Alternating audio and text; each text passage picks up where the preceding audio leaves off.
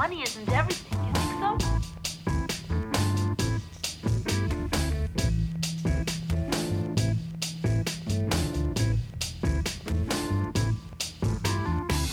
And isn't love important? Hello, what's up? Welcome back to episode 26 of the Whistling in the Dark podcast. Happy New Year. This is the first episode of 2019. I was on a bit of a roll with putting up episodes kind of towards the end of 2018 there, and just the holidays. I went, I live in Atlanta, and I went up north to visit family and stuff, and got back, bunch of stuff happening around New Year's, and I really got out of it as far as like thinking about this. I I didn't feel a lot of I don't know, just like too much inspiration as far as the stuff that was going on in the news. And I wasn't over the last, I actually don't know exactly how long it's been, probably almost a month, something around there, maybe a little bit less since my last episode. But yeah, in order to do an episode and sort of talk for like an hour and a half or whatever on these different topics, I mean, I do go off the cuff to a large extent, but whether or not it seems like it, I do some preparation before the show, and before I record, but also there's a lot of kind of prep that kind of organically happens throughout the time in between when I actually sit down and record. Just reading articles. Sometimes it's not even reading them, but just saving them, saving the links, just keeping sort of notes going, and then kind of mentally sort of working up what I want to talk about, and and then before I do the episode, I normally spend a little bit of time kind of organizing a little bit of an outline for the show. So today I just really wanted to just break the ice and get a show out there. And I still sort of emotionally don't feel all that into it, the things, the only really link I think I had saved, was a link about Sears shutting down. I don't know. It's just sort of interesting. It was like top news article on Hacker News for like almost a whole day, and a lot of stuff about it. But that actually was a little while ago.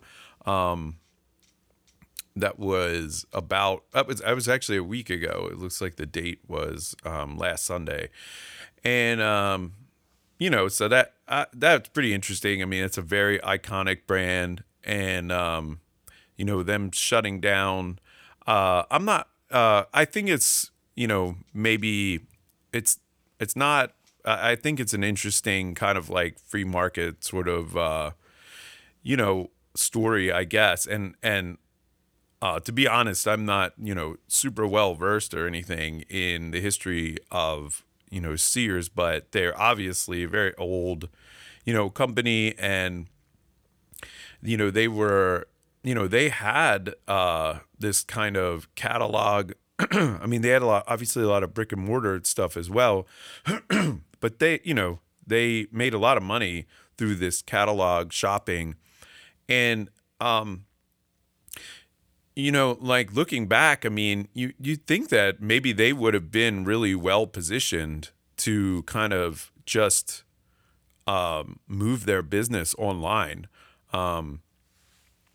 But I think if I know the history of it, I believe they actually like doubled down on like brick and mortar stuff, and maybe even went away from the kind of catalog shopping model, or at least that portion of their business. And obviously that was you know a fatal decision ultimately. I mean, they stayed around for a long time, but they this I believe Sears would be like an example of one of these zombie companies, that's essentially taking on debt to sort of stay afloat, but they're really not making sustainable profits, and eventually you know the chickens come home to roost, and I believe that's what happened. But we do talk about some kind of like business and technology stuff, and it's interesting. In we you know it's like it's hard to imagine in 20 years a world where the dominant companies aren't, especially in the tech space, aren't just Facebook and Google and Amazon and Microsoft. But, history sort of shows that there's probably a really good chance that there's going to be big dominant forces that we don't, might not even exist yet. And it will take advantage of combination of market and technological sort of changes, and capitalize on them. Because I mean, obviously of Sears or whatever, but you had I mean, I think the story that maybe be a little bit more familiar, or might be somewhat familiar, is I mean, IBM in the beginning of the kind of computer age. I mean, IBM was dominant, and that's the whole thing with Apple, was they were always sort of positioned themselves as opposed to Big Blue. That was what they called IBM, and that was Jobs was all about that. That was a big part of his branding, was branding themselves as the like anti-corporate computer company, and the creatives and the individuals. And then you also had and so obviously, I mean, IBM still exists, but certainly they aren't as big of a player as what then Apple and Microsoft sort of became. And then you had Apple and Microsoft as dominant companies. But they were more, in the PC place. Now, obviously, Apple has like continued on this trajectory that probably only in the recent, couple of years has started to kind of flatten out, maybe.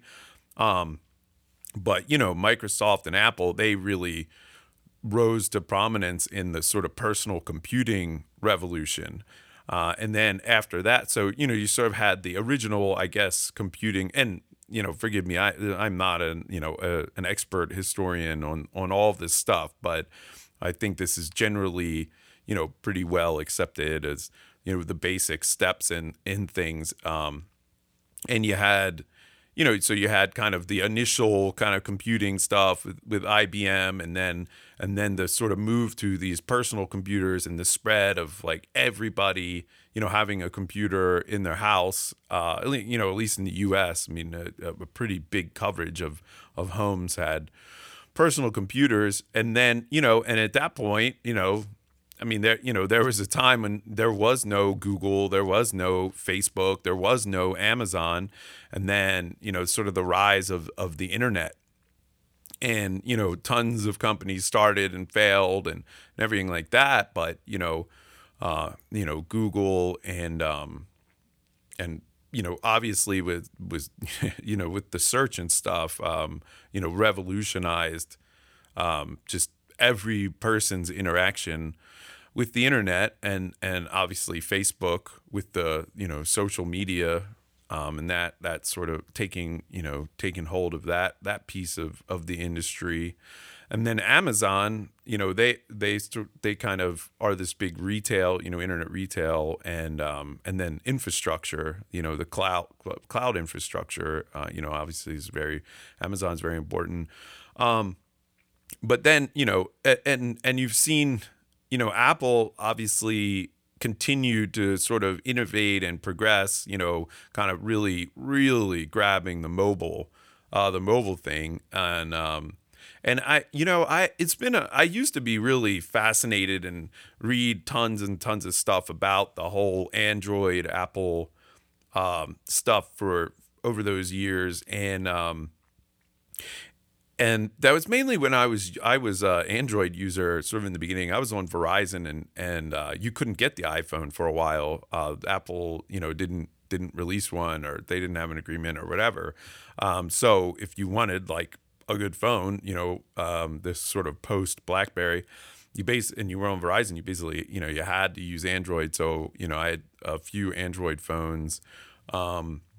And I was just really interested, and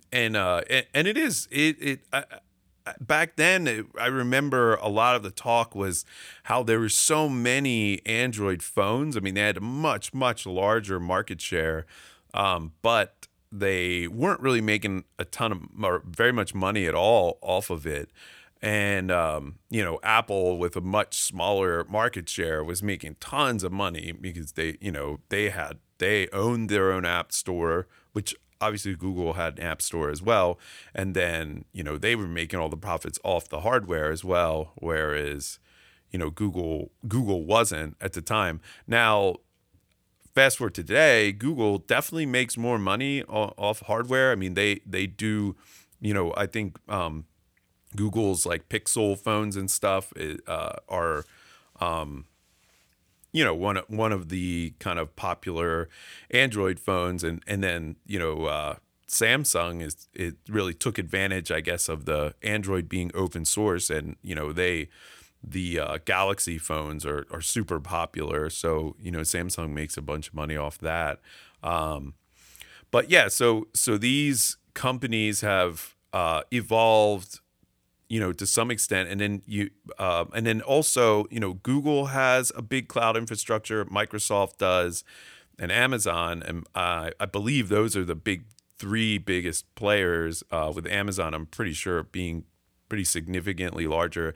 And as a developer, at least, in the frameworks and languages and stuff that I use and the people I interact with, Amazon is like by far the top choice. I mean, people don't really think a whole lot about Azure, but there is a whole set of like developers that sort of do web development, but still in the kind of Microsoft realm. And I think it's like the .NET framework or something. But anyway, so, we've seen it's just pretty interesting progression. And you see a company like Sears that just didn't bet right, or I mean, also, like, maybe they just mismanaged stuff on top of it. Like, it doesn't necessarily, I think about it with like restaurants. Like, I have friends that own restaurants and stuff, and even even if you run like a, sort of start a restaurant and it's very popular, sort of outwardly, lots of customers, lots of people coming in, I mean, it can still fail, just because the margins are, kind of thin. So even if you are sort of making a lot of sales and have a lot of people want your stuff, if you're not really managing, your costs correctly, I mean, you can still wind up having to shut down. And so, certainly that could have happened with Sears, but it seems to be, there's some pretty clear, like, errors they made, I guess, in sort of forecasting the way markets were going to go, or the way technology was going to go, or the way, shopping sort of behavior, retail behavior of people was going to go. And they have, gone by the wayside. And so they're gone. And, companies like IBM are still around, but certainly not, to the extent of, the current big players. But yeah, so, I think it's kind of fun to think about, the future, And you can be kind of optimistic and think like, hey, they're like, yeah, it feels like, oh man, these big companies are so dominating everything, and then they own all the data, and but I still sort of hold out hope or have the expectation that at some point new players are going to come in, and some of these companies are going to sort of make the wrong play and not position themselves correctly, and wind up sort of going the way of either IBM or Sears, and completely gone. And I don't really know which one it would be, or if you had to sort of pick the most vulnerable.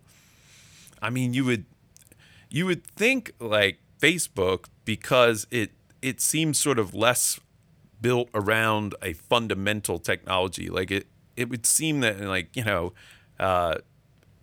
kind of like a really simplistic way, that it's just like, I mean, it's just an app, it's just a social media app, and sure, those are gonna come and go, right? Like, I mean, before Facebook, you saw Friendster come and go, and then MySpace, and and then Facebook, and then obviously there's like Twitter out there, and some other less, Snapchat, but Snapchat was kind of like the darling of the whole Silicon Valley scene, like thinking like, oh, they were really shaking things up, but I don't think the future is looking very bright for Snapchat. Like, it turned out that adding some of this functionality, like the stories that kind of go away or whatever, this sort of live stuff, they were able to sort of just, put that into the current sort of Instagram, Facebook apps, and I think it's really hurt Snapchat. I think that they've actually lost users for the first time over in like a quarter or whatever, and that is definitely not is definitely not good. I mean, I think Facebook's sort of user growth eventually started to plateau or flatten out, but I mean, at some point you're starting to just run into like, there's just not a lot of people left, like if there's 7 billion people in the world and you have like 5 billion people on your platform, I don't know what their numbers are, but it probably becomes tougher and tougher to sort of like get that. I mean, how are you gonna have a 50% growth? There isn't enough people in the world to even, you could sign up everybody in the world, and year over year it wouldn't even be 50% growth. And then once you did that, now there's it would be zero growth, but you'd have everybody. So I believe that Facebook is probably, their sort of evolution now has become more about profits, and just kind of that side of things, monetizing their user base. And from what I understand, I mean, they've done a pretty good job, and but who knows how that will continue. And as far as like possible sources of it, I mean, I've talked before about the decentralized applications, and that who knows if that picks up steam or not. But if it does, I mean, that it seems very unlikely to me that like one of the incumbents would really capitalize on building a decentralized application that was super popular. It's just their like entire infrastructure is not built to support that. The decentralized apps is more of almost like a peer-to-peer kind of thing, and I mean, who knows? Maybe they could build something that really caught on, and they could sort of continue to evolve that way. But it's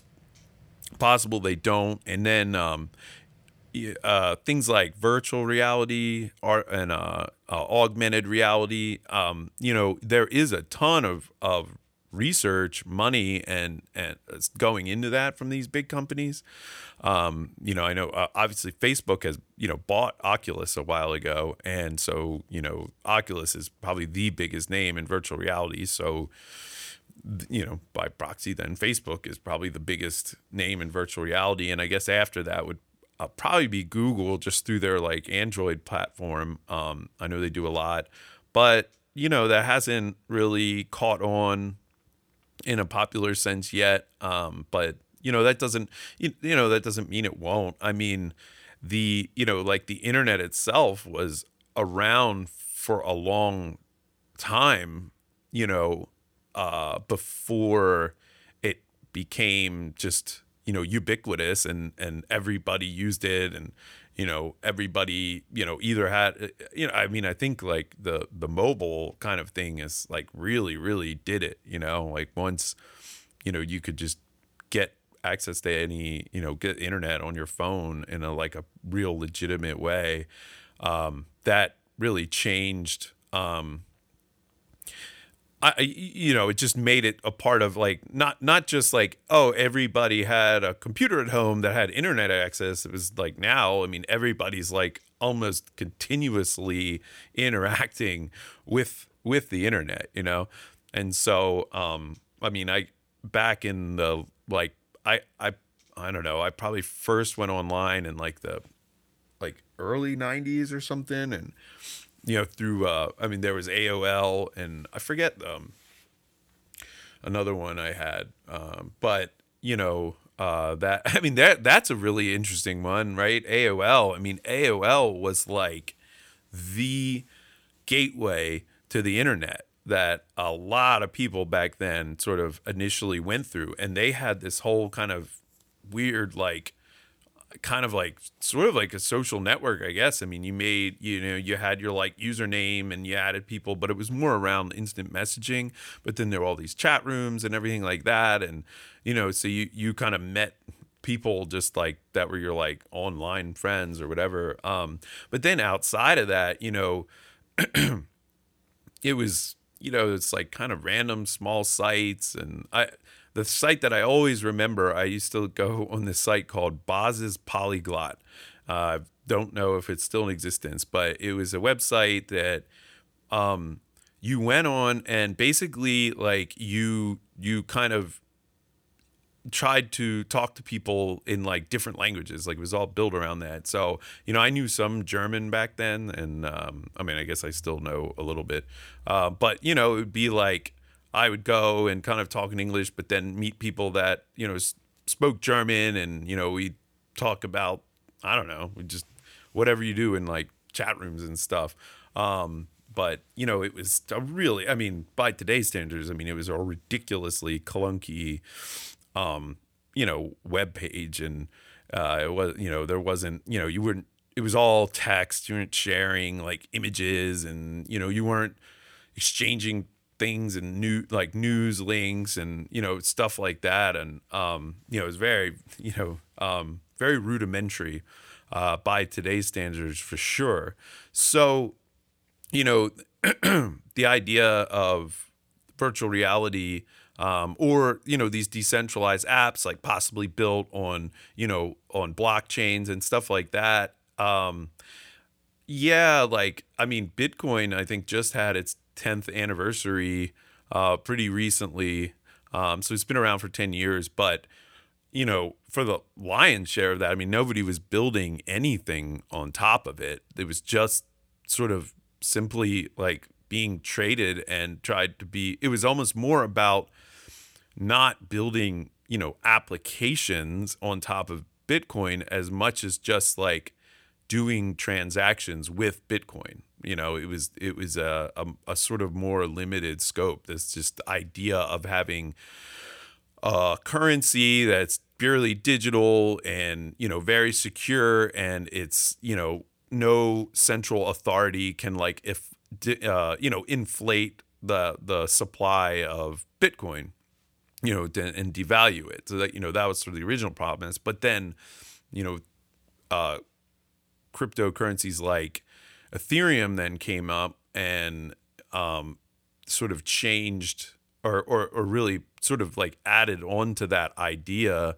the ability to sort of build, possibly build applications where then, interactions or data could be sort of stored in this public ledger. And then, we had we've talked in past episodes about now there's people working on like decentralized storage, which would be a big piece that's kind of required. But the promise is that you have these kind of these diffuse sort of decentralized networks that are spread across all different machines, all different computers, all over the place. And there isn't, there now not just is there no central authority that can mess with a currency. There's sort of like no central authority, theoretically that can mess with this application. That it's kind of like once it starts going, it just sort of has its own inertia, and it's really just like about a popular thing. Like if people use it and like it, then it's gonna live, and there isn't like a company that can cut it off. So, and even so, one of the places where this is a little bit confusing, or maybe not purely like decentralized, is around the actual code itself. And this process is, I'm still a little bit unsure of it, but basically like right now there has to be like a central code repository. So it would basically, I don't know, just trying to imagine. So like when you get Facebook on your phone, right? Like that application is then downloaded on all these different people's phones. Now, in order for Facebook to work, it has to connect to central servers that Facebook owns, right?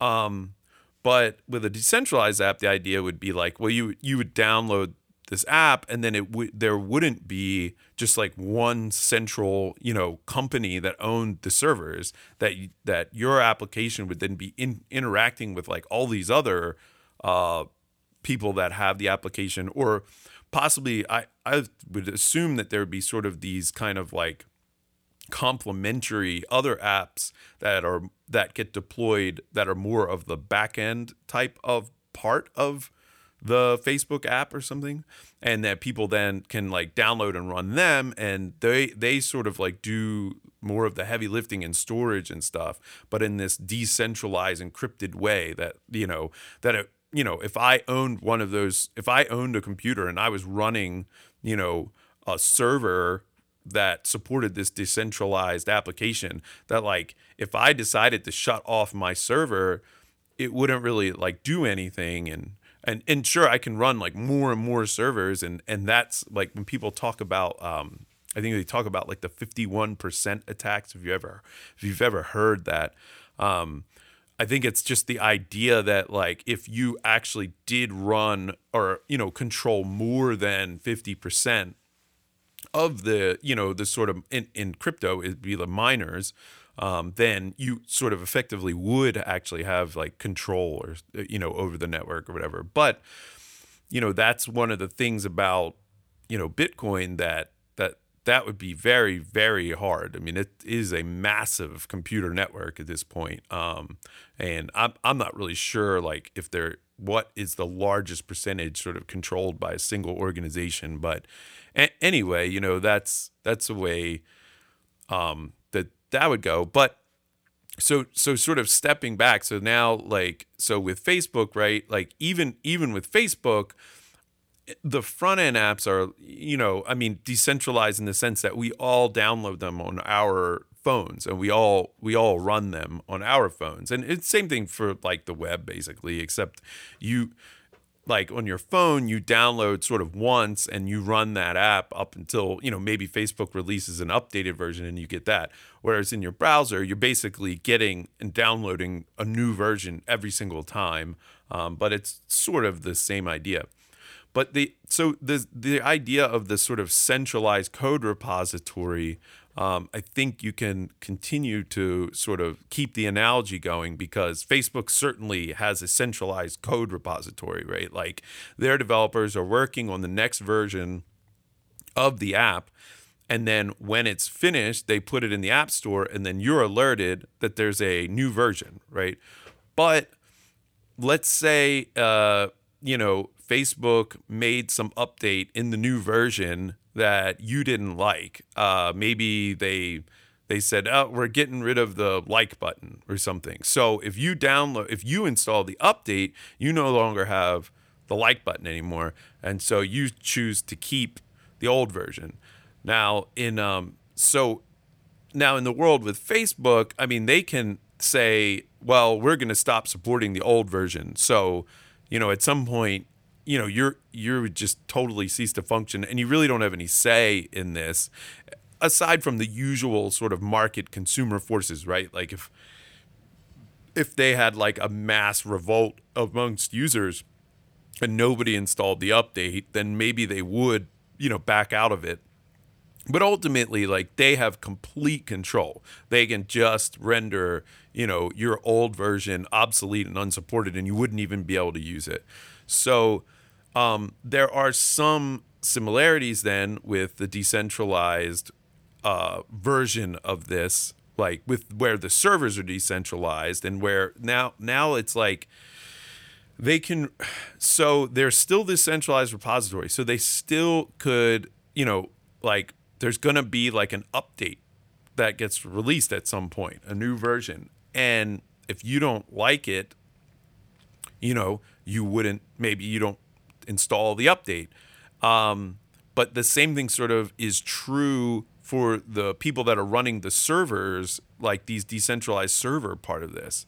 And that, I believe, is basically like what goes on when you see these forks in like Bitcoin. So Bitcoin forks and there becomes Bitcoin Cash, and then Bitcoin, sort of the regular Bitcoin, exists. So some update occurs, or somebody could just fork that central repository and make changes and then release that. And so then it just becomes this like really direct market influence by the users.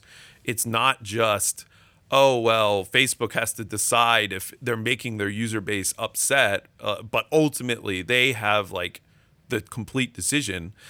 If 25% of people in the decentralized world sort of took the forked version and installed that, then it may just start to function alongside of it, because now now you have sort of like both things existing at the same time. So there's still like right now this idea of there's still like the situation right now is still that there is like a centralized repository for Bitcoin or Ethereum or whatever. And as a user or a miner or whatever, you have the choice to like install or not. And then I guess if there's enough support for installing a fork or not installing some update, then it will just sort of languish and die, or possibly have now two simultaneously running, blockchains, but that have now divided the computing power between them. So it's not like, as just like a user of a decentralized app, like you're still, there is, at least the way I understand it now, there is still some aspect of it that is centralized. That there could be these changes that you don't like, and then they're sort of forced upon you because what you do like isn't really supported by a lot of people, and your sort of choice is just like take it or just not have that application anymore, move on to something completely different. So I haven't thought a ton about like a solution to that, but it does seem like that it's a pretty clear kind of pinch point in this whole decentralized application infrastructure that we have right now. And I wonder if somebody or some people are going to sort of figure out a possible solution even for that, even to where like somehow like the code itself is developed in a decentralized way. And again, like GitHub is probably the most like popular code repository that people generally put stuff like this on. It's a website, github.com. Now, I mean, GitHub is built around the idea that like anybody with a GitHub account can try to contribute to an open source community, and like they can go to the code and say, hey, there's this issue, and they take a copy of the code, and they, maybe it's just a bug or something, and they, you could just fix the bug, and then what you would do is submit what they call a pull request, and basically you're saying, I am requesting that you bring you my fix that I made into the main code base, incorporated in the main code base. But the actual incorporate, like that choice of merging in your pull request, that, as far as I know, is a pretty centralized process. That becomes sort of this centralized choice, or they do have different like ways of governance of these things, and so people are definitely trying to mediate this sort of centralized dominance by having like some kind of human sort of structure to it, that it's not just like a person, but there's people that can kind of vote on it, and I think in crypto, like I believe that like this idea of quote unquote voting actually is sort of done by the miners, but that's very specific. Like I'm sort of thinking a little bit more general than just cryptocurrencies and blockchain, but just decentralized stuff in general, right? Like you could build a decentralized app that does not work on blockchain at all, and it's a completely different thing. But this idea of like, well, how do you deal with the coding? How do you deal with the open source and dealing with the pull requests coming in and changes, and who decides what gets brought in and what does not? But these right now, I think there's just this idea of this boards of governance or whatever, and possibly the miners are in crypto, but I do think that is probably something that we will see some innovation on, and it could be really cool. I mean I know I'm like really deep in the weeds right now. I was not planning on deep diving this heavy into decentralized applications, but it's a topic that I've been quite interested in, for a long time, but definitely a lot over the last few months or whatever. It's been growing, but this because I think that the internet itself, that was the like a big part of it was this idea that it's like, oh, there's all these, like, you can really like directly interact with other people in like media sort of way. I mean, even if it's, even all the way up today, like even if it's Twitter, it's like when you're watching TV, like, you can't respond to the people talking on TV. It's not like an interactive sort of thing. And it's sort of just this centralized broadcast that's just one way broadcasting out to us. But then the internet, it's like billions of people just like interacting directly. Now, obviously we've begun to like consolidate on these platforms and stuff. And that's just sort of the way it evolved.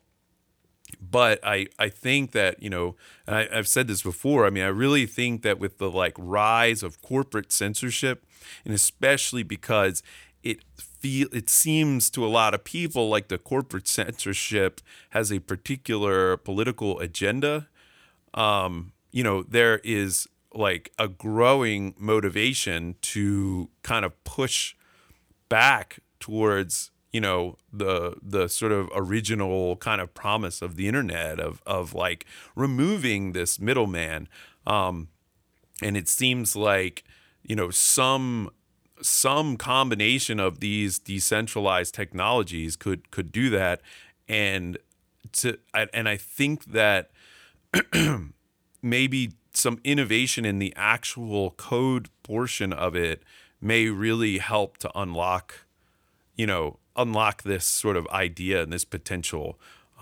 because then it becomes very and I know democratic isn't the greatest term for anarchists or libertarians to hear, but I mean, in the way of like, it's democratic, but not in the way of like, oh well, if 51% of the people say this, then everybody has to agree on it. It's more democratic in the way I think of like a market being democratic, and just the sense of what people vote with their dollars type of thing, and I think that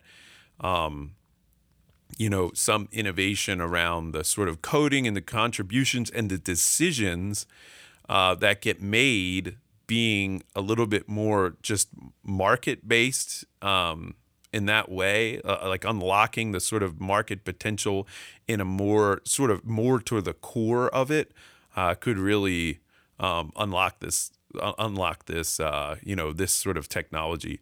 And then with virtual reality, I think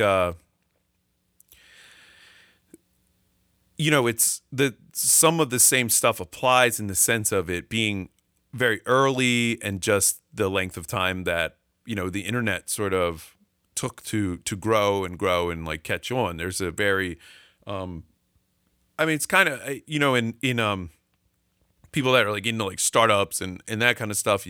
There's a lot of talk sometimes about like the hockey stick sort of like growth.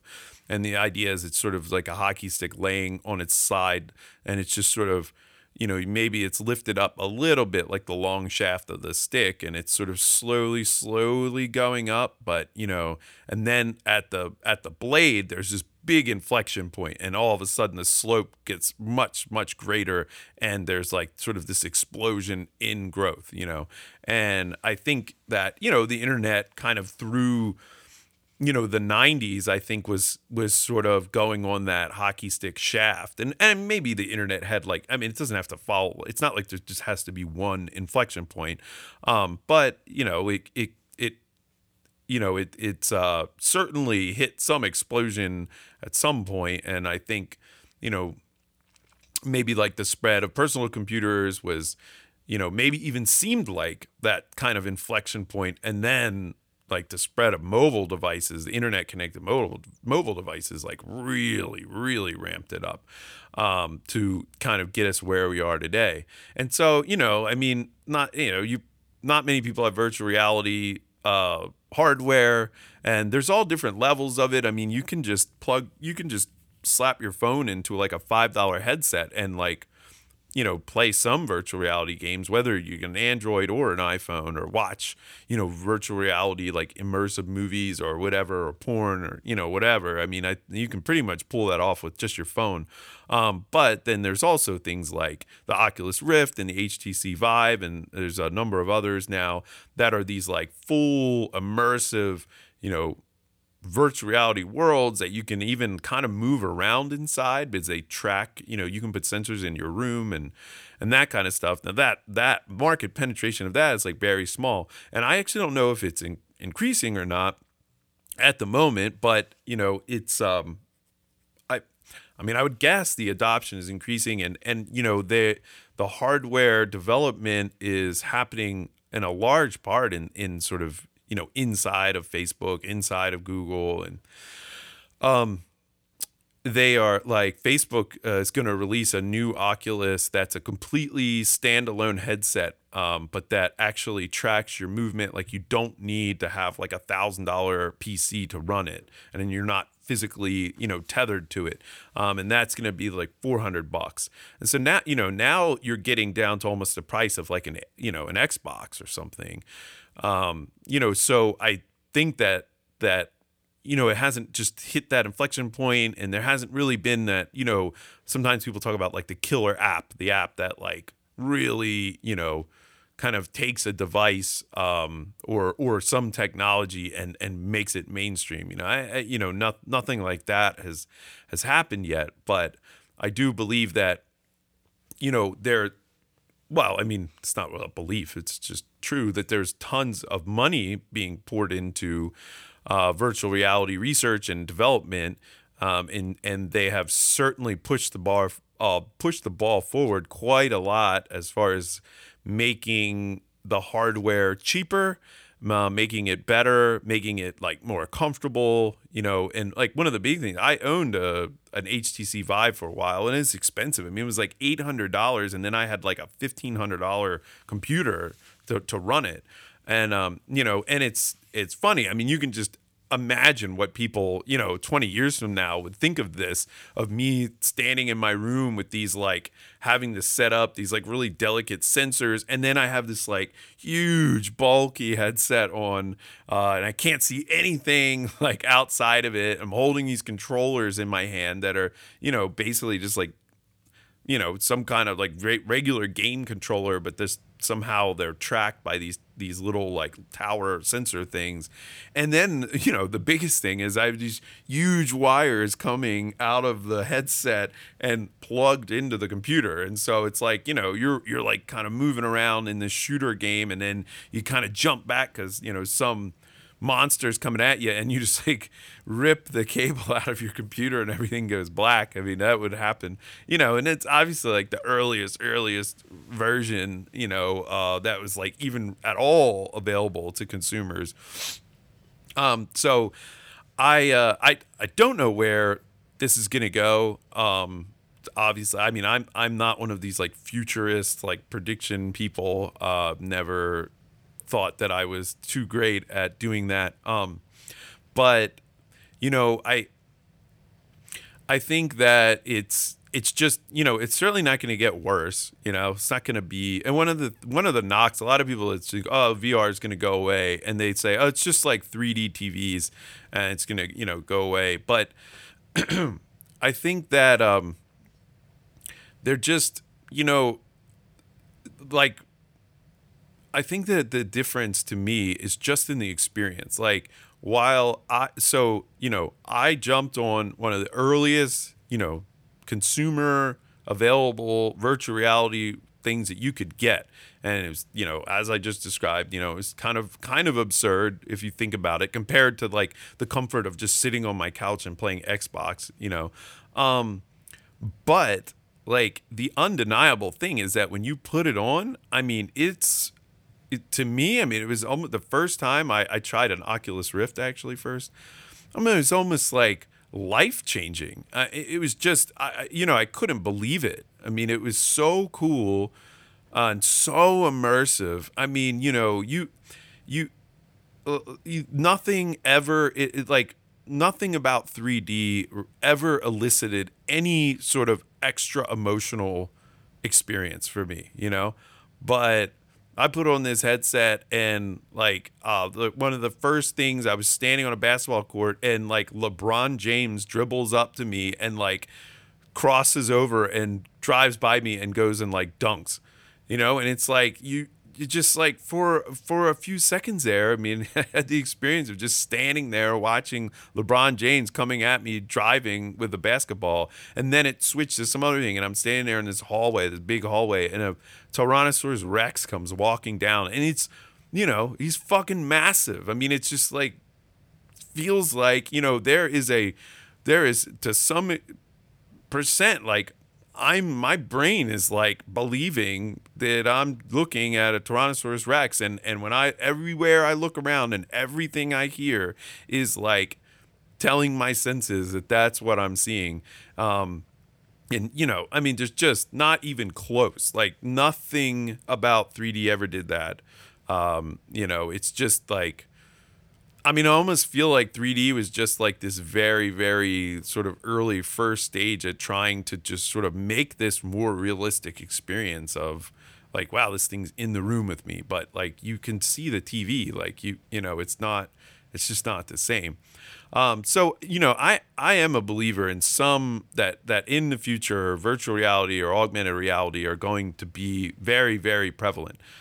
What it's going to look like, I have no idea. I mean, I think that like there's a possibility that it's going to look like chips in our head, that we're not wearing anything, that we just always are able to like bring up heads up displays and lay over information, and that would be like augmented reality, or just fully like intercept our vision and replace it with like, a virtual world. I mean, I don't know how long it would take to sort of like accomplish that, but I think that maybe people would be really really opposed to doing that. And I like, if you're a good conspiracy theorist, like that idea sounds probably really spooky because sort of we've been on the lookout for these RFID chips that are supposed to get installed with us. Like the Illuminati is going to try to like install it in us, and it's supposed to be like, that's the mark of the beast, like that's in these RFID chips. So this certainly sounds like something along those lines, like but what obviously we'll see, and what how it goes, but I'm just saying that because there's just a lot of multiple, there's many sort of parallel and interacting technologies that are all being developed at the same time, whether it's like decentralized stuff or virtual reality. Another big thing is like Internet of Things.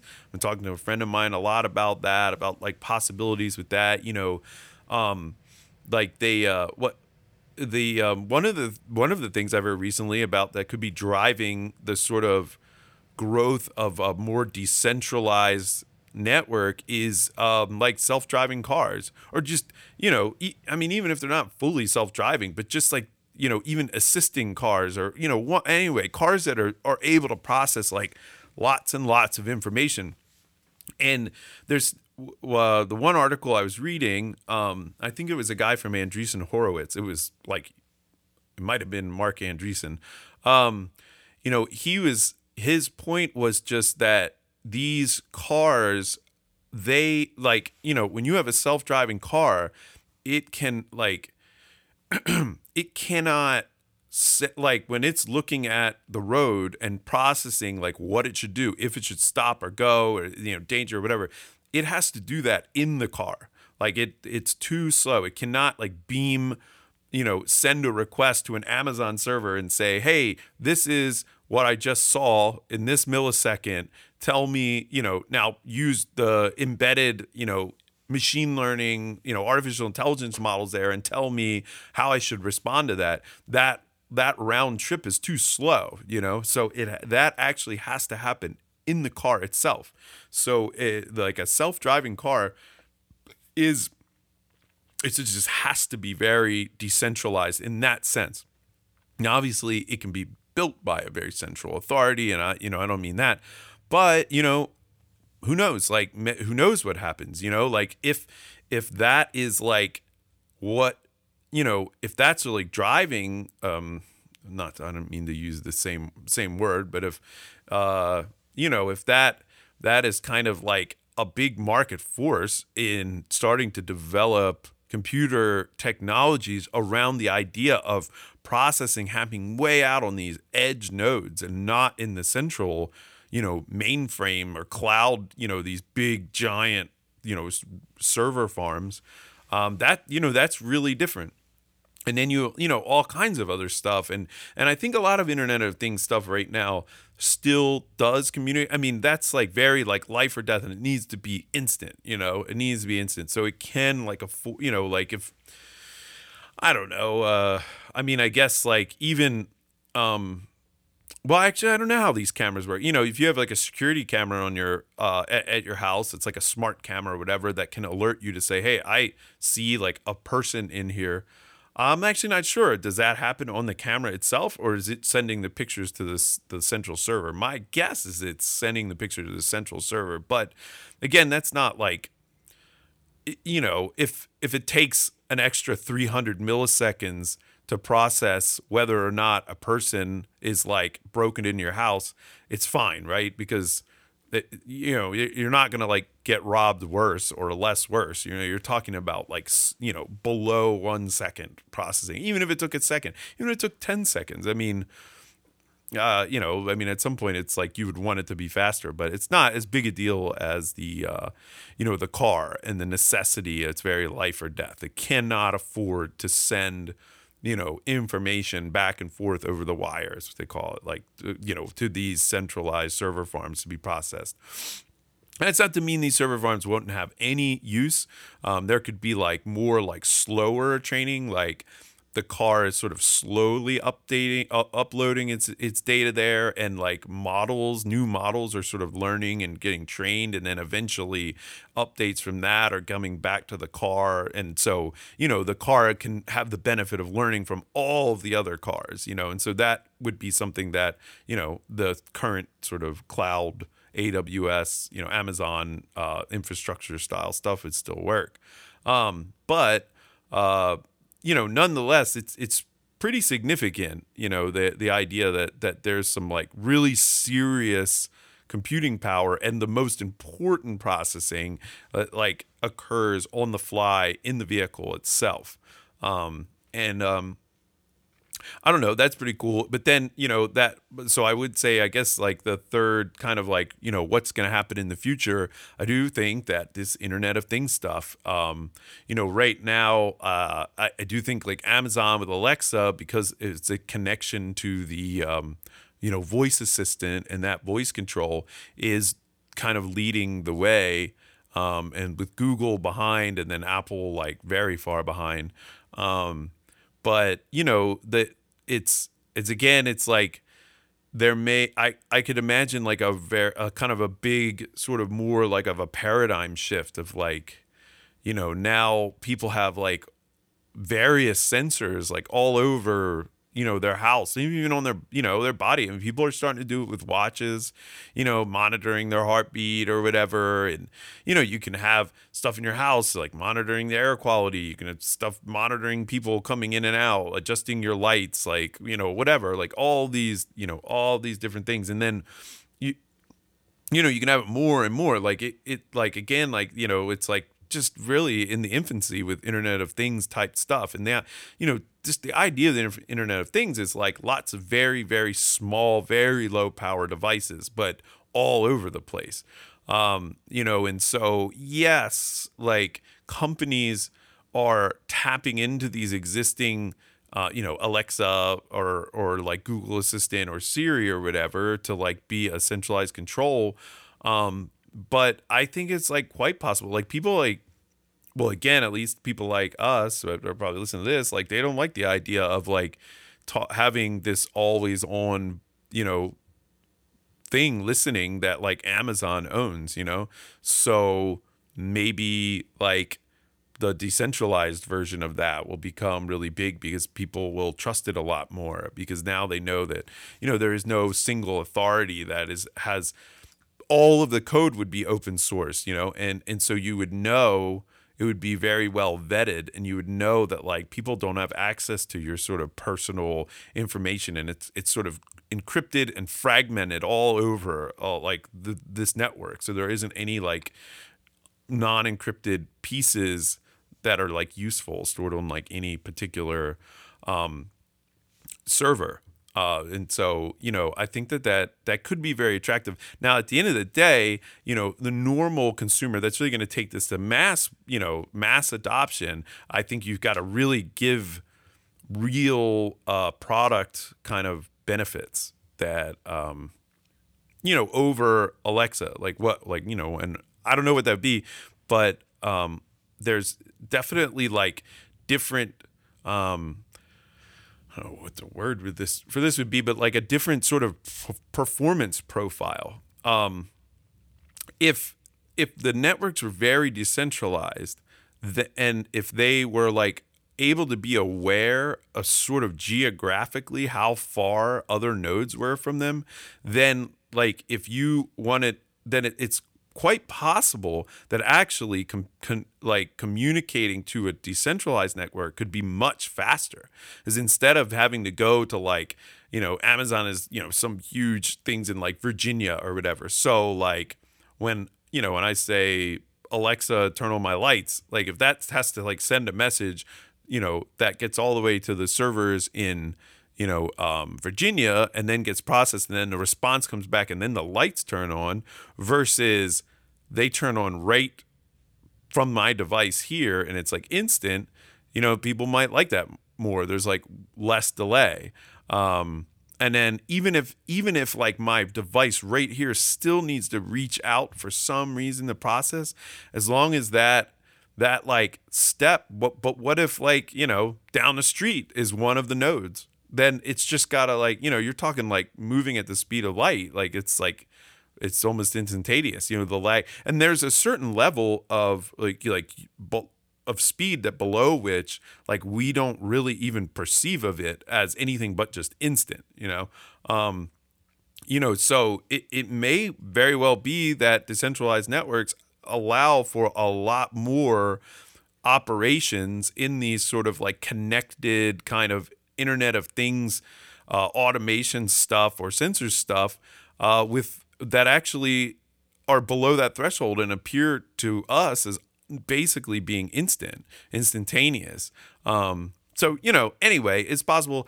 And this is like some just giant mega tangent stream of consciousness, all from the idea, or from the article that Sears is going out of business. But this is just sort of continuing on, kind of just talking about what might happen in the future, and the possibilities that if there can become real, tangible consumer benefits to being on these decentralized networks, and then doubly give you better privacy, and less worry about censorship and people sort of like snooping on your data and everything like that. It could really happen. And in that case, it could be some, blend of all kinds of stuff, virtual reality, augmented reality, Internet of Things. I mean, if you think about it now, right? Like there's so many technologies that blend together right now, that are very popular. And you can talk about mobile, and you can talk about cloud architecture, and you can talk about machine learning, and you can talk about, home automation or whatever. But the reality is, like, your home automation is a combination of like all of those technologies together at once. So I think that makes it so hard to predict what's going to happen, because the fate of virtual reality, or just what it's going to look like, is going to be the result of like the coming together of a lot of technologies being developed simultaneously. And we haven't even, I haven't even mentioned, artificial intelligence, machine learning, and all that stuff, except just in the idea of the self-driving cars, I guess. But recognizing that a person is in your house, versus, I don't know, just some like shadows because the sun is moving a tree or something outside your window, that the program, or the application that does the recognizing, that processes the image data, would certainly be the result of like machine learning and sort of training in that way, right now. So, I think that, artificial intelligence and machine learning and these sort of deep learning networks and everything are, I believe that now is the time for them. Like, I think the current age we are in right now, the sort of revolution, is one that's like much more sort of behind the scenes, and it's all around like data science. And to me, what it means is like it will certainly, allows for new things like self-driving cars. But it's also, to me, the reason that it sort of can penetrate everywhere is that, to some extent, I think of like machine learning and stuff. It's just like very fancy, just statistics. It's just sort of really complex statistics. But, I mean, at the end of the day, it's still basically just statistics.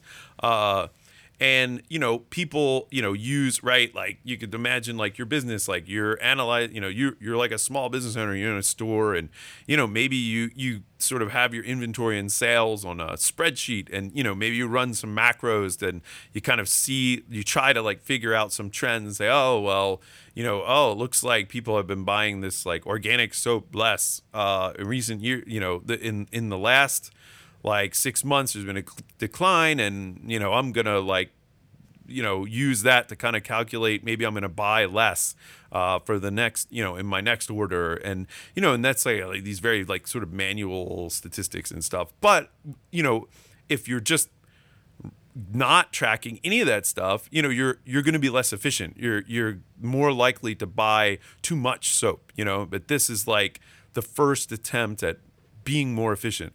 And so to me, like one of the big aspects of machine learning is efficiency, is that like every industry, like every business, I think could benefit from this and will. Like I think it'll become very like ubiquitous that just kind of like there was the the PC revolution and the mobile revolution. I think that we're going through the like artificial intelligence, like machine learning revolution, but it's just a little bit more of like a business revolution, and it's like kind of a little bit more like kind of like transparent or invisible to the users.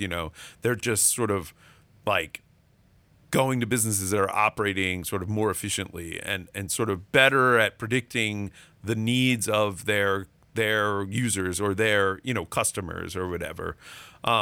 So and that does look like, for instance, like Google has done a really good job at staying at the forefront of that. And I'm not sure, like I can't think of a company that has like risen up because of just this. There isn't like a new Facebook on the rise that's like, oh, this is the like artificial intelligence company, like Facebook was the social network company or whatever. So that may be something that's like a little bit more diffuse, and that seems like maybe some of the big players, did do a good job sort of maintaining their position with it. But I guess it remains to be seen. I mean, if somebody is maybe able to develop some sort of machine learning based like statistics stuff that is like really, really easy for, the normal person to sort of layer into their life. But maybe they would sort of take over. But I think it's something that it's like you can plug it into existing architectures, so it's not like, this decentralized web or IoT, Internet of Things. I mean, these are like really different infrastructures. I mean, Internet of Things is literally hardware. It's just like hardware didn't exist and now it does. So, that's not like built on top of, or, it's its own thing. But anyway, so not sure really how to wrap that up, but it will be interesting to watch. And I guess I was thinking a little bit about like, this is the first episode of 2019, so why not talk about what what the future looks like. I don't know that we're going to see any huge earth-shattering changes in the big players in tech by the end of the calendar year 2019, but who knows? But that I at least as far as stuff I talked about, I know that the this new Oculus product will come out, and I think that you will see some pretty increased sales. I think a $400 price point is something that $400 for like truly immersive virtual reality that you'll be able to actually move around with it on your head and not just like sitting still in a chair or something that actually track your movement. I think it's going to be much more compelling than anything that has been released previously. And I'm not sure if I would assume like other companies have similar kind of products in the works and will probably also be released this year. So I feel like 2018 was kind of quiet on the virtual reality front, but it's possible that 2019 could see a nice jump in like usership, and it might come into the sort of national conversation or the international worldwide conversation of technology and entertainment a little bit more. And other things, I mean, what's going to happen with Bitcoin? That I think that's really interesting. 20, let's see. So 2018 was a pretty much unmitigated disaster. Uh, so this January 14th, 2018, Bitcoin was at $13,656, and it's currently selling around $3,500. And we have seen, it's kind of had its ups and downs, but it's, overall the trend has been way down. And in, October, I mean, just in October, even into November, we were still in the 6,000s. And then we had a real big crash, real big drop in kind of the end of November into December. Now we're down in the 3,000s. And I am not a I am not a finance person, whatsoever. But I know that you can't just look at the you can't only look at at the price. You also have to look at what am I looking at here?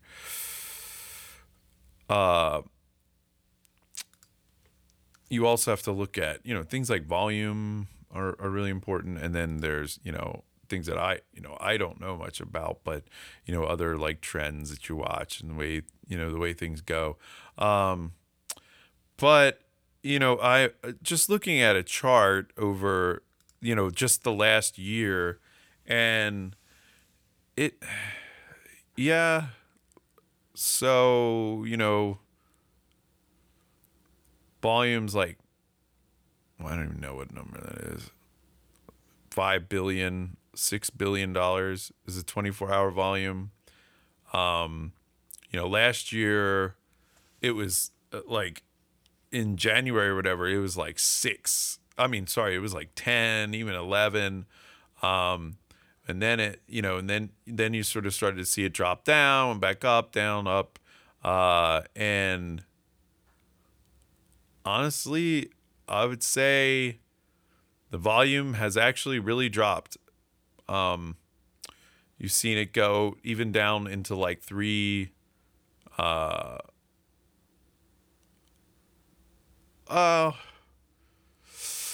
Sorry, I'm sure this is really compelling audio right now, but you had peaks of at one point, like the biggest peak in the last year, like just literally 365 days, was almost 20 billion, but that quickly sort of fell off. It was more in like January, February, March. You had it like closer to like 10, and then then dropping, and then but you got as low. It got down to like in the 5s. Then you sort of 5, 6, and then you had another pickup. But then you had periods this summer where it was down below 5, down to 3 even. And we had some more pickup, up and down, 3, 4, 5, 6. So it's hard to say. I guess we're not at like in the last year. I would say that this isn't the lowest. I'd say it sort of dropped and sort of the summer, maybe beginning of the fall, and it has kind of picked up the end of 2018, beginning of 2019. And I do think that that matters. I think if you have falling prices and just continually falling volume, you could wind up just like never ever recovering, never getting back up. So but anyway, what does the future of that look like? Bitcoin, I have no idea. One of the interesting things that occurred, and I don't know, so they look at like market cap. So right now, I guess the market cap of Bitcoin is 62 billion, and there's a website called CoinMarketCap.com. It's a pretty good it's a pretty good site for this kind of thing that I'm sort of talking about right now. The main page just lists the top cryptocurrencies. I don't know how far it goes. Like the top 100, I guess, are on the front page, and it just lists them. I'm sure you can sort them like in different ways. That sorts them as overall market cap. So it's just simply what is the price per coin and how many coins are there. And it used to be Bitcoin number like earlier this year. Bitcoin, or in 2018, Bitcoin, then Ethereum, and then Litecoin. So that was the top three for like a long time. I think for most of the time. Currently, the top three, the top is still Bitcoin, pretty far ahead at 62 billion. But number two is now is XRP, and I don't remember when that jumped up. But that's Ripple, they call it. And the Ripple is sort of interesting because Ripple has some kind of like backing of like financial institutions and stuff. But it is at 13 billion, and Ethereum is at like 12 billion. So it's just behind. And number four is Bitcoin Cash. And that's a $2 billion market cap. And that's actually, what I was talking about before, like a fork of Bitcoin. And so that, at some point, if you go back through its code commit history, it intersects with Bitcoin, and it's exactly the same. And then at some point it started to diverge, and then it became its own separate blockchain. And when that happened, owners of Bitcoin, you actually had also Bitcoin Cash. So interestingly enough, Bitcoin Cash has like stayed around, and it's the fourth largest market cap. Below that is EOS. And EOS is, I don't know if there's like an official name. It's just like an acronym without any actual meaning. But I know people call it Ethereum on steroids or whatever. But it is another one of these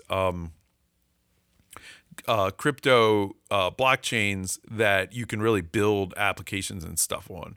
So, Ethereum and EOS are like that. I do not know about XRP, but Ethereum and EOS. And then as you go down, number 8 now is Litecoin. And it's pretty interesting that, Litecoin is sort of down at that level, falling all the way from like being third. So while Bitcoin itself has lost a lot of value, in US dollars or whatever over the last year, some coins have fallen even harder. Or actually, I think a lot of these have. But even with relation to each other, and Litecoin is probably like the big loser for 2018, even worse than Bitcoin, overall. So yeah, I don't know. So I actually was, I did somewhat of a good move. I pulled all of my Bitcoin. I sold all my Bitcoin, I think this summer. And so I took some major hits over 2018, but I at least sort of avoided that last drop to like 3,500. But I have not actually moved my money out of the exchanges. So, to me, that is just because I have not given up on crypto or Bitcoin or whatever.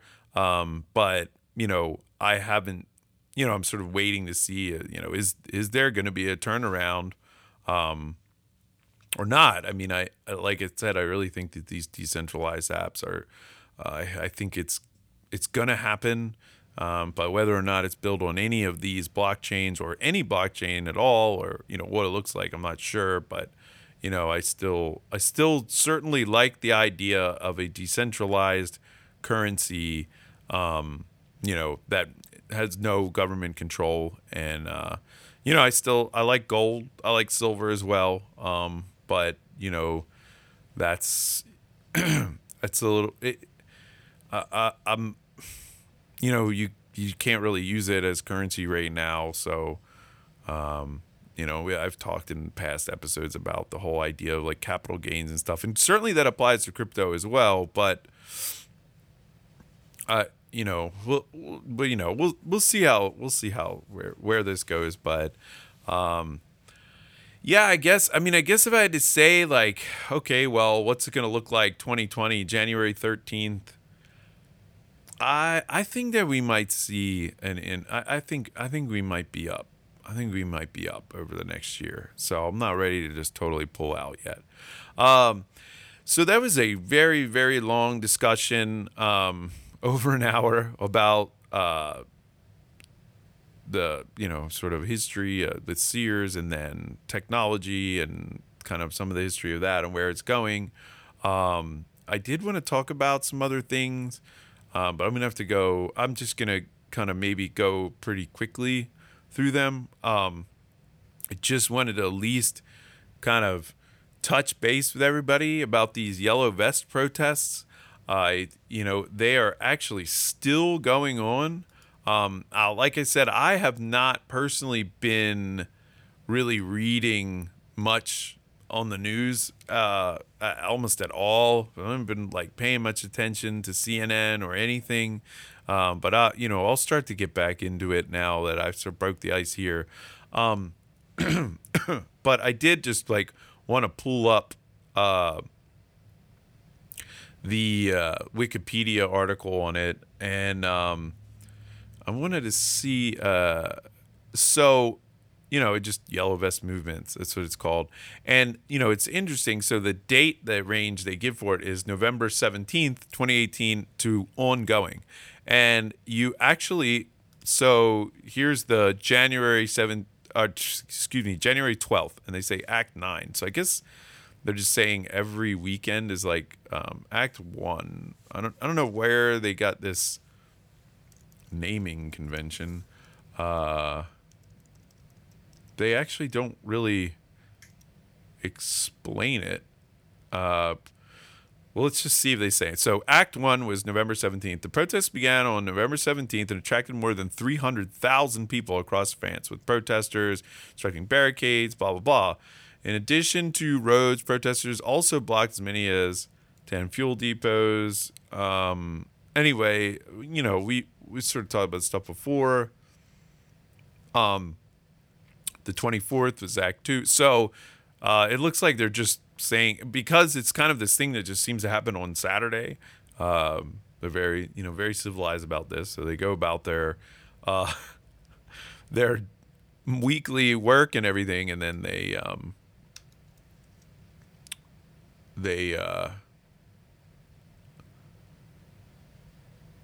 or just keep calling it Act 1, 2, 3, 4. We're up to Act 9. But actually, Act 8, so this January 5th, I believe this was like a pretty like interesting one. Not necessarily big as far as the size, but Act 8 was, according to French Ministry of the Interior, the first demonstration of 2019 brought 50,000 people into the streets across France. A government ministry building on Rue de Grenelle was broken into in Paris. A door to Rennes City Hall was damaged. Spokesman Benjamin Griveaux, who was evacuated from the premises through the garden, said rioters broke down the door of the building and hijacked a construction vehicle. There were also skirmishes in Bordeaux and a few other cities. Women were an important part of the movement from the beginning, both in defining its objectives and communicating at roundabouts. In the 8th week, they organized separate demonstrations in Paris, Toulouse, and Caen. I don't know how to say that. According to one of the organizers, the goal was to have a channel of communication other than violence. The Interior Minister announced that over 60% of the traffic enforcement cameras in the country had been vandalized. This was up from estimates of 50% in early December. So they took out a bunch of traffic cameras, 60% across the country. That's outrageous. So that was last weekend, and there was fires. It was all, I've seen some videos of this stuff. I mean, they're shooting fire hoses at people and stuff, and But interesting. But the number they say is 50,000. That's down from the 300,000 from the first day. This Saturday, yesterday, attendance increased in the ninth straight weekend of protests, with at least 84,000 demonstrating for economic reform. Government officials deployed 80,000 security forces vowing zero tolerance for violence.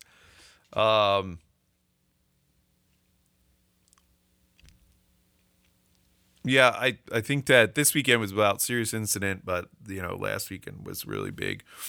There was apparently like a lot of problems. Yeah, the December 29th one was like a little more chill. December 22nd, it looked around 38,000, 66,000 in December 15th. Yeah, so I mean, it's just kind of, yeah, it's crazy, right? Like, I mean, this is 9 weeks, this is months of protests. And the only thing I'd say about it, and I don't know if they're going to get any reform, but the like what's been getting popularized as like the list of reforms are, they are, for the most part, they're not very libertarian. So that's kind of a bummer, but it is I'm not sure if it's going any.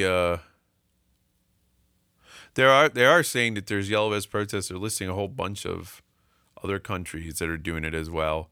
But yeah, so anyway, so the yellow vest protest stuff is still going on, and maybe in the next episode I'll talk a little bit more about that. The government shutdown is all anything that's on like CNN, and I didn't really want to talk about it, but there was some talk. Dave Smith talked about it pretty recently, and it was kind of cool. So maybe check that out. I'm not going into any details too much about it, but it's, I mean, they're talking about like, I mean, what's the budget now? Like a $4 trillion budget, and the whole thing. The entire discussion is just about the wall, right? The $5 billion that Donald Trump wants for the wall. So, I mean, you're talking about a tiny, tiny sliver of the budget. So they're letting, $5 billion, out of, $4,000 billion, hold this thing up. And they are, and so obviously, like, CNN or any of the mainstream media, like all the blame is on Trump and how it's his fault because he won't do this. And I mean, to me, it's just, I mean, it seems like it's 50-50, right? Like just as easily the Democrats could say, okay, we will build the wall, and then the government wouldn't be shut down and that $5 billion would be spent, on the wall. And then, we wouldn't have this government shutdown. So to me, it just seems like it's a game of chicken, and, neither side is blinked, and it's the longest government shutdown that we've seen, I think, in the U.S. And, I'm sure a lot of people are affected by it. Myself have been affected 0% by the government shutdown. And the only thing I've even heard about it is I had my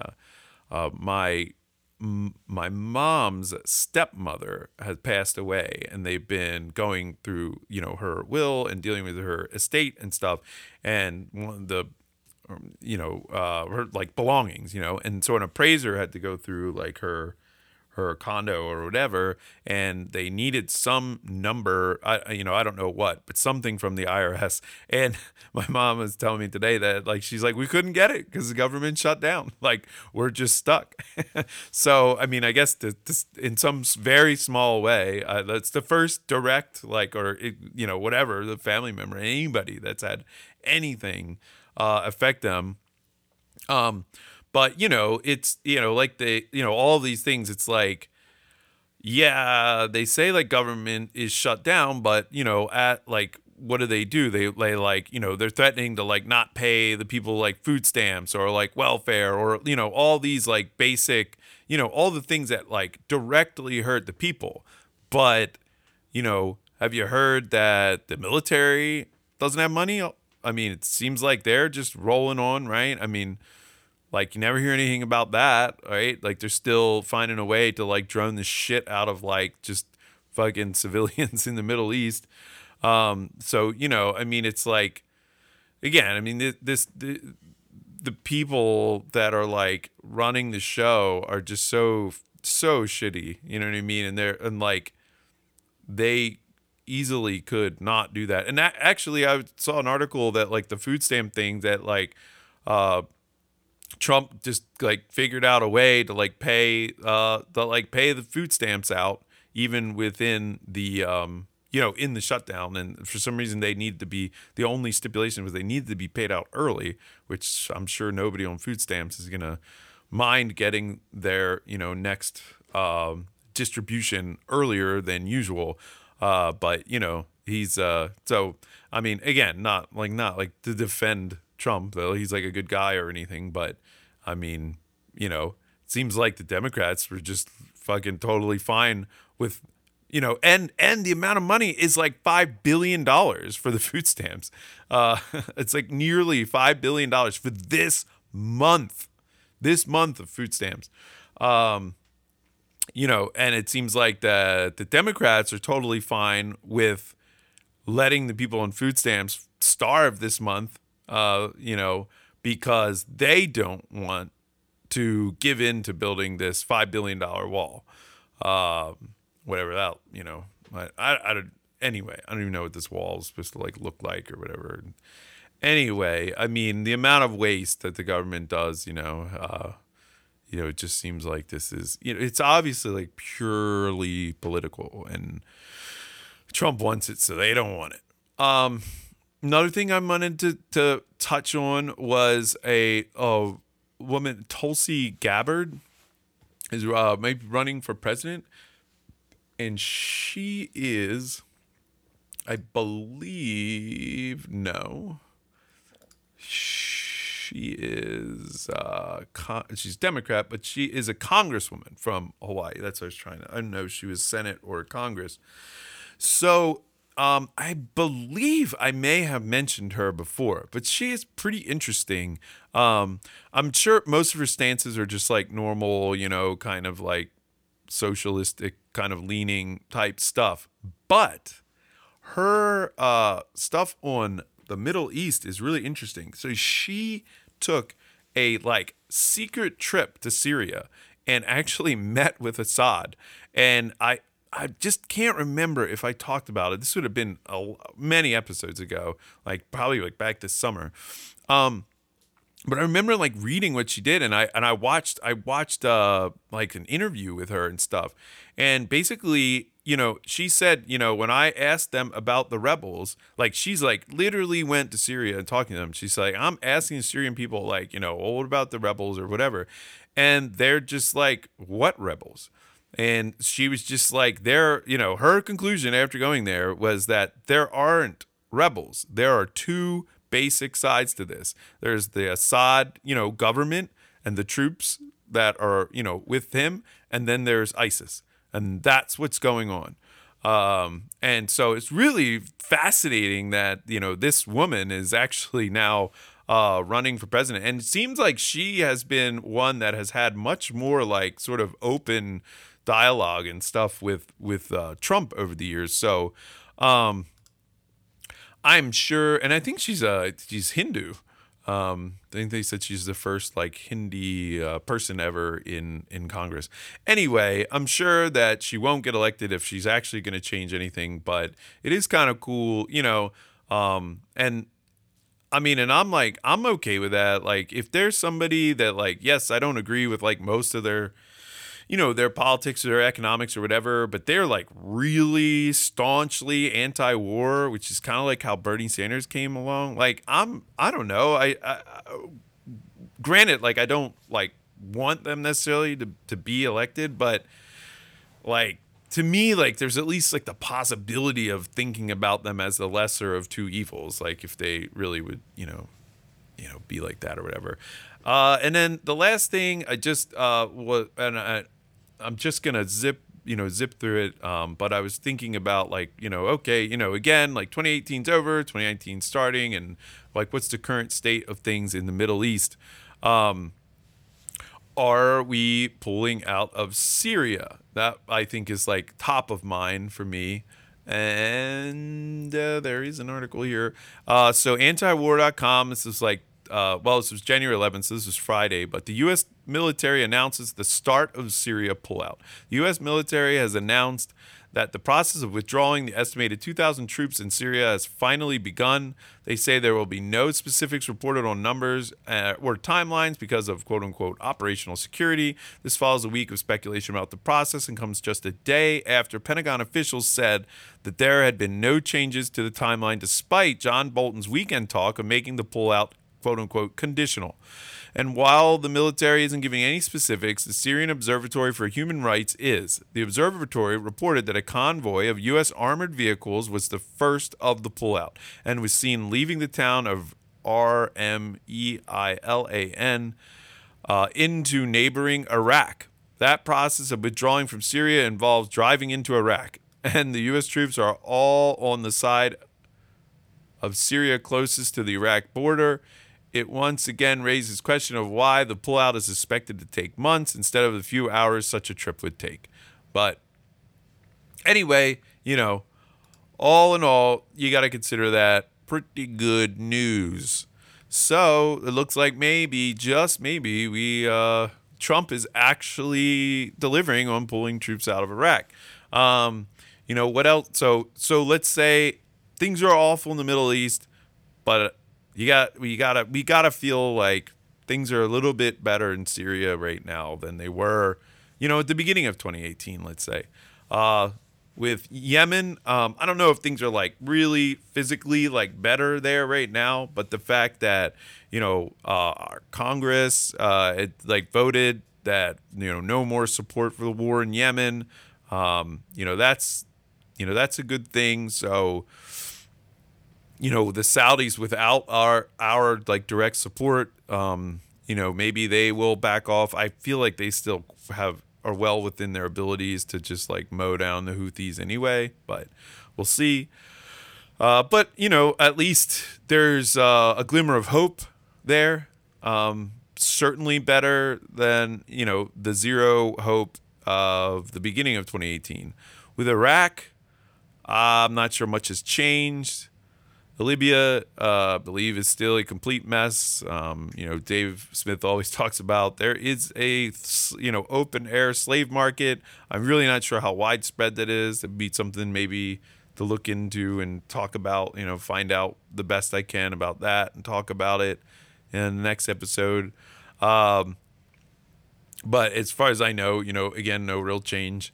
Egypt, I believe their current situation is they're back to having like a kind of a military dictatorship there. Things have not gotten any better, I think, in the calendar year of 2018. And Afghanistan is still a total mess. I'm not sure if there's been any talk about any de-escalation or pulling out of Afghanistan at all, but certainly nothing has happened. I feel like there was some talk about it. Yes. So at the end, right? So December 20th. This is just New York Times. The Trump administration has ordered the military to start withdrawing roughly 7,000 troops from Afghanistan in the coming months. Two defense officials said Thursday an abrupt shift in the 17-year-old war there and a decision that stunned Afghan officials who said they had not been briefed on plans. Man, I'm not sure who the Afghan officials are. I mean, from what I understand, the Taliban controls more of Afghanistan now than like almost any other time since we like first invaded. So I don't know who the Afghan officials are, but I feel like the Taliban's probably like more powerful than them. Trump President Trump made the decision to pull out the troops. About half the number of the United States has in Afghanistan right now. At the same time, he decided to pull American forces out of Syria. The announcement came hours after Jim Mattis, Secretary of Defense, said he would resign from his position at the end of February after disagreeing with the president over his approach to policy in the Middle East. The whirlwind of troop withdrawals and the resignation of Mr. Mattis leave a murky picture for what is next in the United States, the longest war. And they've come as Afghanistan has been troubled by spasms of violence affecting the capital, Kabul, and other important areas. The United States has also been conducting talks with representatives of the Taliban and what officials have described as discussions that could lead to formal talks to end the conflict. So, all right, well, I kind of forgot about that. But that's gigantic. So let's say Afghanistan, we apparently, again, like we have verification that we've actually started to withdraw troops from Syria. And that came from a very same time announcement about pulling out of Afghanistan right then. So, I mean, I feel like there's reason to be pretty optimistic. So, in the calendar year 2018, we have started to pull out of Syria. Congress has voted to not support, that we're no longer allowed to support Saudi Arabia in the war in Yemen. And we have announced that we were going to withdraw at least half of our forces from Afghanistan. And Iraq, Libya, and Egypt are still basically a shitty situation as they were. But I would say on the Middle East front, from our perspective, the people that are not pro-murder, it's a good year, Certainly better than any year under Obama. Any year since 2001, at least, under George Bush. So it's been a long time. And, so, again, like you said a million times, on this podcast, I'm certainly not a Trump supporter whatsoever, but just as the same kind of way of analyzing Tulsi Gabbard, the Hawaiian congresswoman, you gotta apply. To me, it's a mixed, it doesn't have to be just damn Trump in 100%. There's also this stuff is huge, I mean, this is the core of what I talk about. And, it's sort of surprisingly against all odds. And despite Trump being a pretty, despicable person. I mean, I guess, I don't know, I don't know the guy, but he certainly looks weird. Right. And he says he talks crazy. But he's managed to sort of get some stuff. It seems get some stuff moving in the right direction in the Middle East. So with that, I am going to wrap things up for today. Thanks for listening.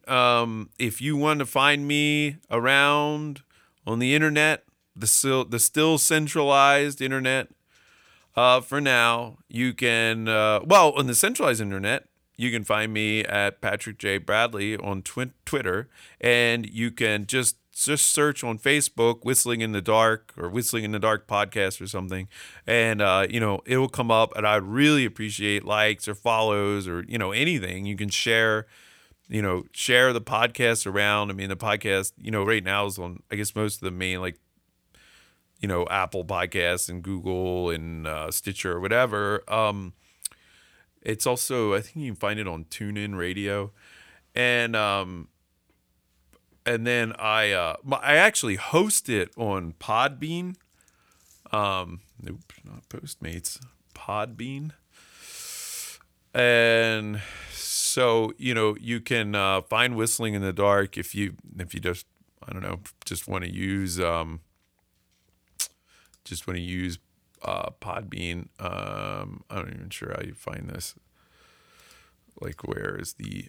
Anyway, just search Whistling in the Dark podcast on Podbean, and it would show up. So you could share a link directly to the Podbean page. If you have Podbean, follow me on that. You can comment on it and everything like that.